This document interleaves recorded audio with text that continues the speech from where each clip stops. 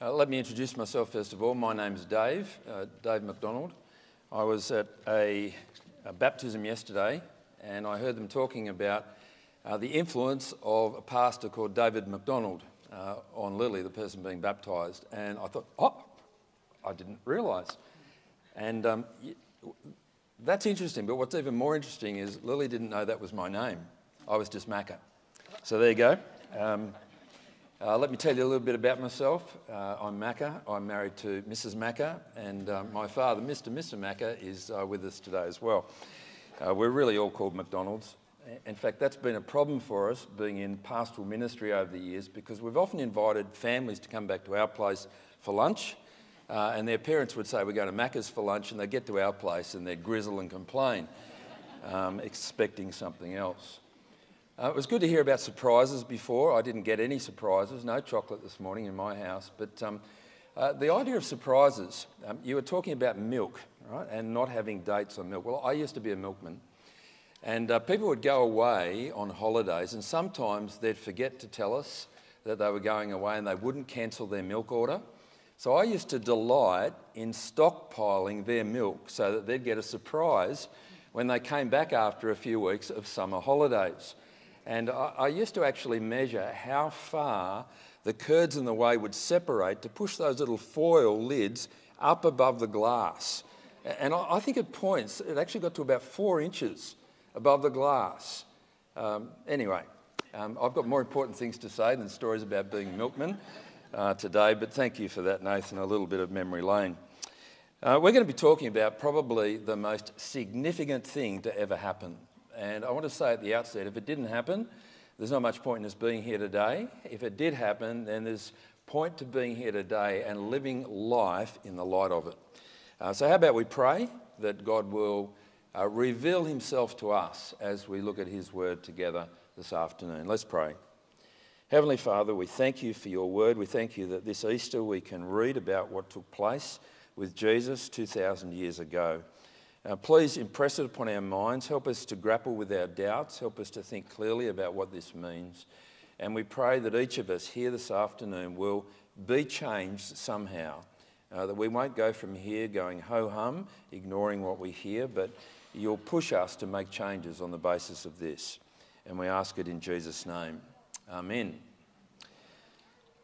Well, over the years, I've spent a fair bit of time trying to persuade people to take Christianity seriously. A number of those years I spent as a university chaplain, wandering around speaking to people about the meaning of life, and a common response to inviting them to have a look at what Christianity teaches is for them to say something like, if there is a God, then why doesn't he show some evidence? Maybe why doesn't he turn up here?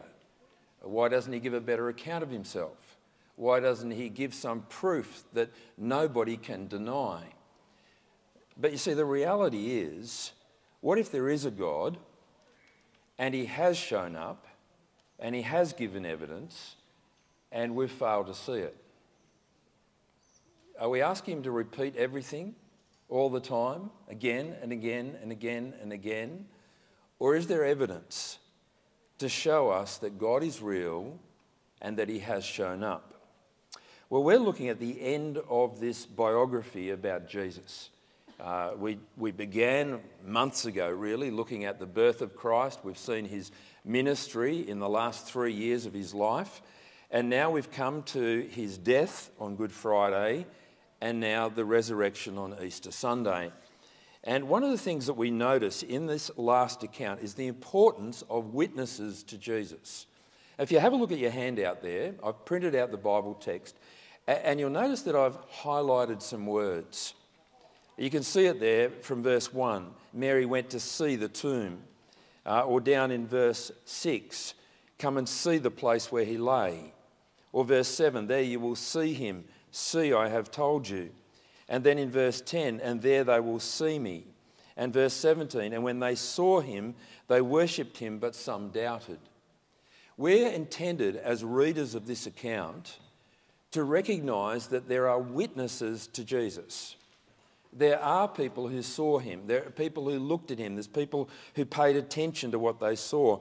And the reason that I've printed this out for you is also to show a word that we could easily skip over, because the meaning of the sentences will be much the same if we did, and it's the word behold. You'll see it there in verse 2, and behold, there was a great earthquake. And down in verse 7, and behold, he is going before you to Galilee. And verse 9, and behold, Jesus met them and said, greetings. And verse 11, while they were going, behold, some of the guard went into the city. And then down in the last verse, and behold, I am with you always to the end of the age. The idea of behold, it's kind of like when he's writing this, he says, look, check this out. Behold, pay attention to this. This is the evidence, guys. This is what you need to see. Look at what's happening. Well, what we're dealing with here in this last section of Matthew's Gospel needs to be understood for what it is. I think there are people today who think of the Bible much the same way that you or I might think of Lord of the Rings or Harry Potter, because there are angels and there are demons and there are accounts of extraordinary things taking place. But there's no doubt amongst ancient historians, as they read through the Gospels, that they're dealing with a historical record. There is absolutely no professor in any university, secular or otherwise, in a tenured position who denies that Jesus lived.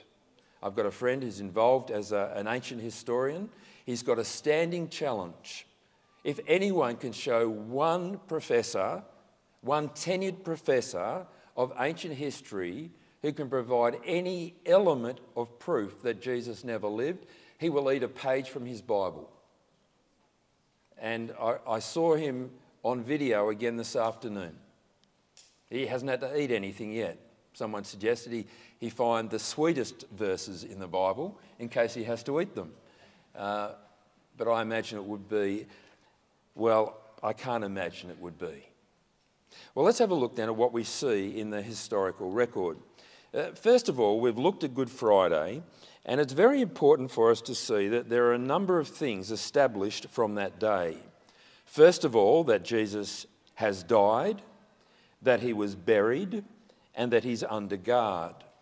Now, we've got 4 historical accounts of this being the case: Matthew, Mark, Luke, and John. We're dealing here with Matthew, but each of the 4 Gospels give us a different witness to the resurrection of Jesus.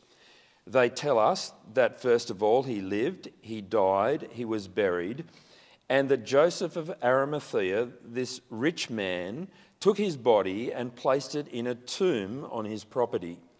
All the accounts give us that information. Not only do we find this information here, but you can go back to some Roman historians, people like Tacitus in 115 BC, who testifies to the fact that Jesus was sentenced to death under Pontius Pilate. The Jewish historian Josephus in 93 AD also speaks about Jesus being crucified under Pontius Pilate. Here in Matthew's Gospel, we get some additional information. We're told in verses 62 and following that there was the possibility that the teaching of Jesus may come true. And the threat of that was terrifying to the chief priests and the Pharisees, who had done everything they could to get rid of Jesus. And so we read this, verse 63. Sir, we remember how that impostor said while he was still alive, after 3 days I will rise. Therefore, order the tomb to be made secure until the 3rd day, lest his disciples go and steal him away and tell the people he's risen from the dead. And the last fraud will even be worse than the first.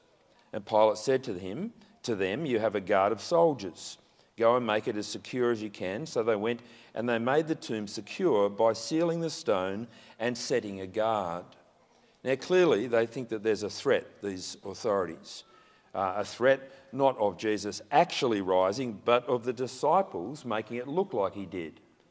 If Jesus has been saying these things, if that's the propaganda, then the last thing that you want is for anything to happen that might actually give reality to that story. So let's put a guard on the tomb. Let's seal up this tomb so that there's a stop to any false proclamation that Jesus might have actually raised from the dead. He's dead, he's buried, let's keep it that way, they're thinking. But each of the four Gospels take us further. As you read on here in Matthew, you get to Sunday morning. And on Sunday morning, the tomb is empty. Each of the four Gospels talk about the angel or angels, guards, women, disciples, the stone being rolled away. And here in Matthew's Gospel, we get an explanation for these things. Down in verse 5, the angel said to the women, "Do not be afraid, for I know that you seek Jesus who was crucified. He is not here, for he has risen. As he said, come see the place where he lay. Then go quickly and tell his disciples that he's risen from the dead. And behold, he is going before you to Galilee. There you will see him. See, I have told you." Now, we're given the explanation here of what happens on the Sunday morning. We see Jesus in what follows, meeting with his disciples. We see him talking with them, walking with them, eating with them, appearing to various people. And it's these two claims, the claim that the tomb is empty and that people have seen the resurrected Jesus, that form the foundation of Christian belief. If you're inquiring into Christian belief, if you're wondering whether or not it can be trusted, if perhaps you're exploring these things this Easter and you've got question marks over whether what Christians say is true, whether you can trust the Bible and so on, these are the two things to focus on for today. The evidence in all of the Gospels is that the tomb has been emptied.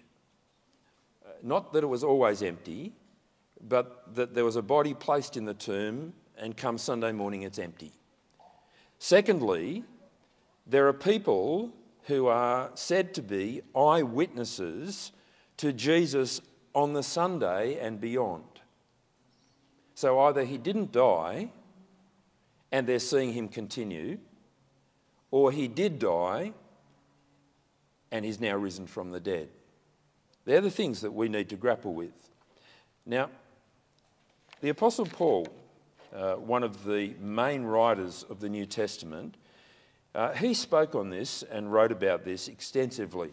And I'd just like to read to you his account of the witnesses to the resurrected Jesus. He says this, and it's in 1 Corinthians chapter 15.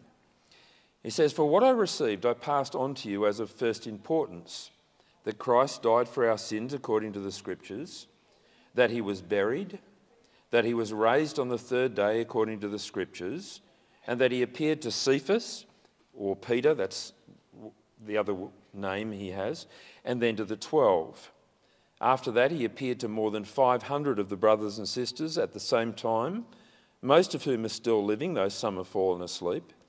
Then he appeared to James, then to all the apostles, and last of all he appeared to me also as to one abnormally born."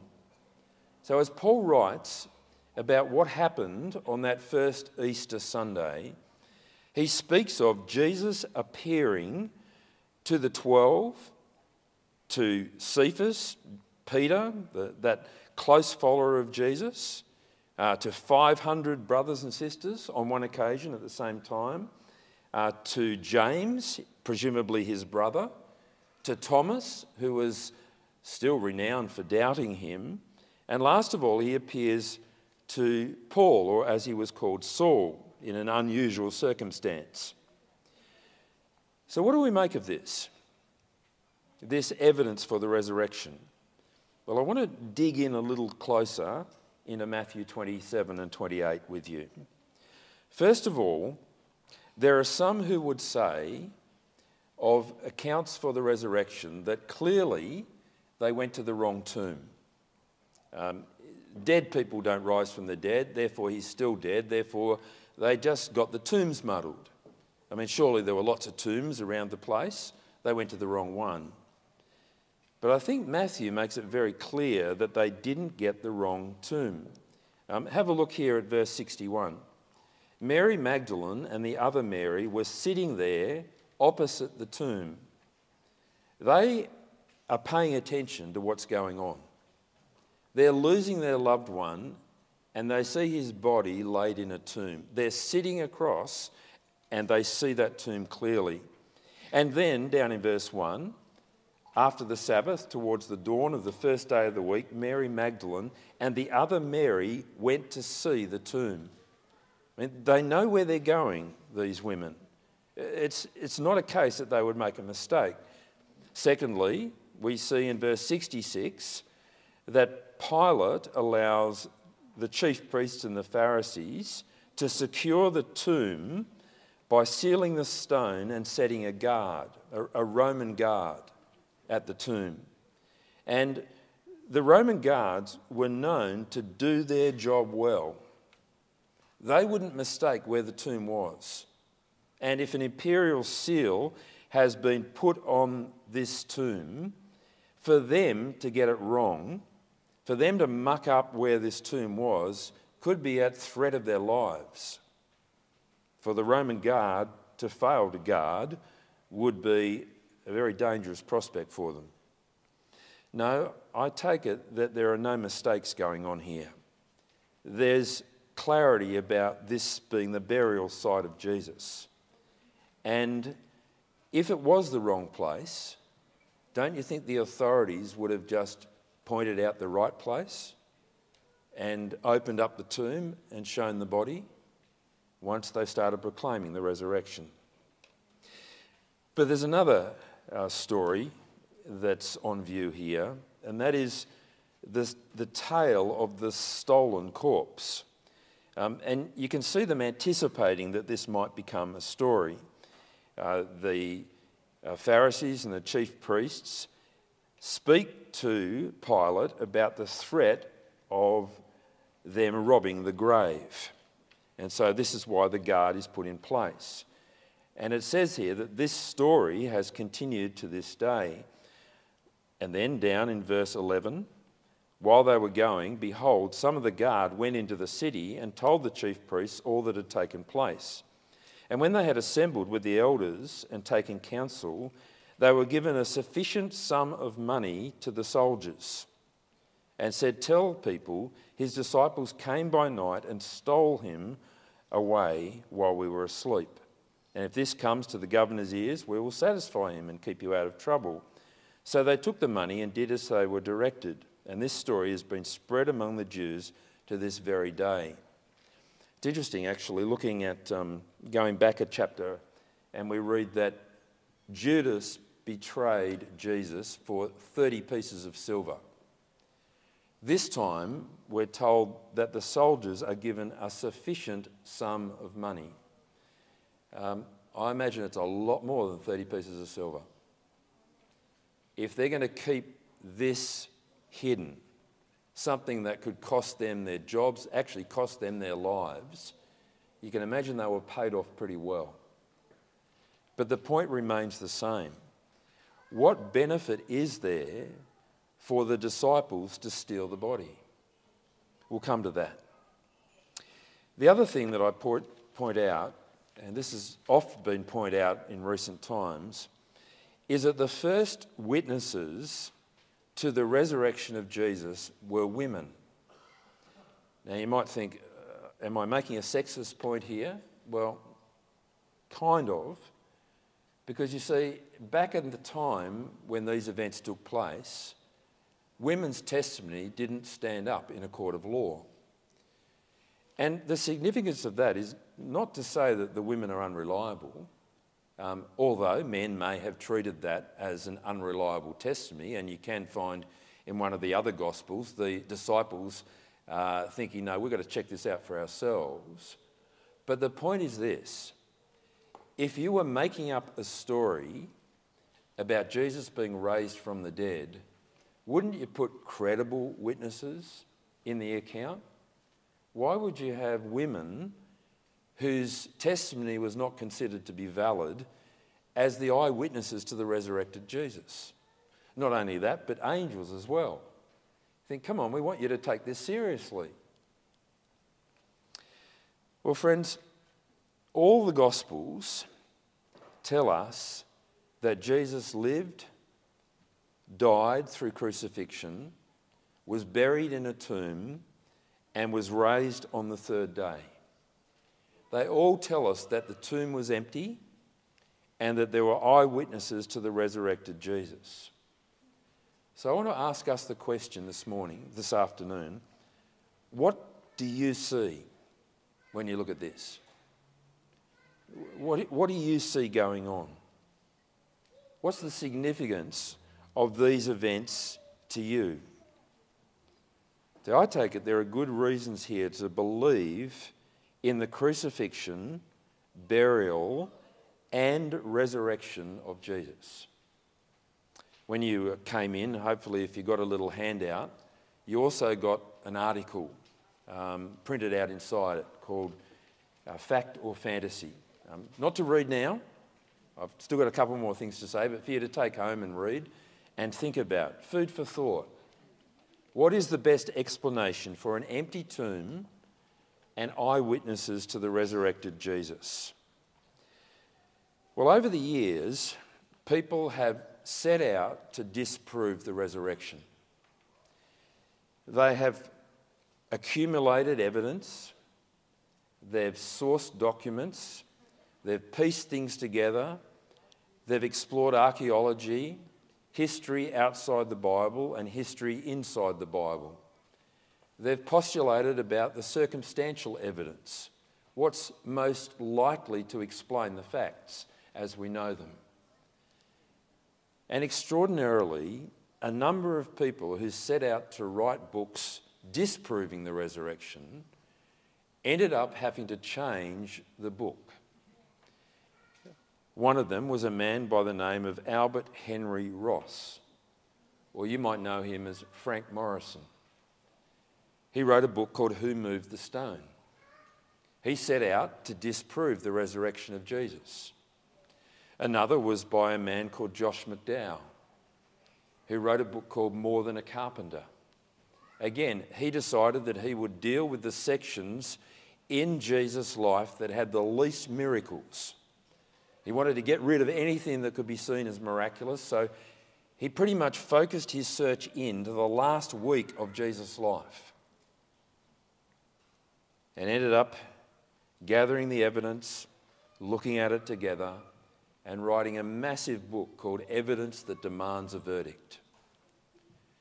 Rather than being able to persuade other people that the resurrection did not take place, Frank Morrison and Josh McDowell were both persuaded themselves that it was true. I've got a couple of books at home that have been written by people who know how to weigh up evidence. One of them is a man called Clary Breese. Those of you who are older might remember that he was the Commissioner of New South Wales Crime Commission. And as a lawyer who's good at sifting evidence, he became persuaded himself that the resurrection was the best explanation for the empty tomb and people seeing appearances of Jesus. And you can find again and again leading historians who take the Bible as a historical document, forgetting the theology of it, but just looking at historical evidence, who think we've got to at least allow the possibility that the resurrection is the explanation for the events that we see. In fact, some would go so far as to say the only reason that you wouldn't explain this as a resurrection is because you've already decided in advance that dead people don't rise from the dead. A little bit like those Poms who decided that there was no such thing as a black swan, because in England, swans are white by definition, till they came to Australia and saw that there's such a thing as a black swan. Friends, what is the explanation for what we see on Easter Sunday? Now, let me tell you a little bit about my story, just briefly. I grew up in a Christian home. I was taught from a young age at church and at home the Bible.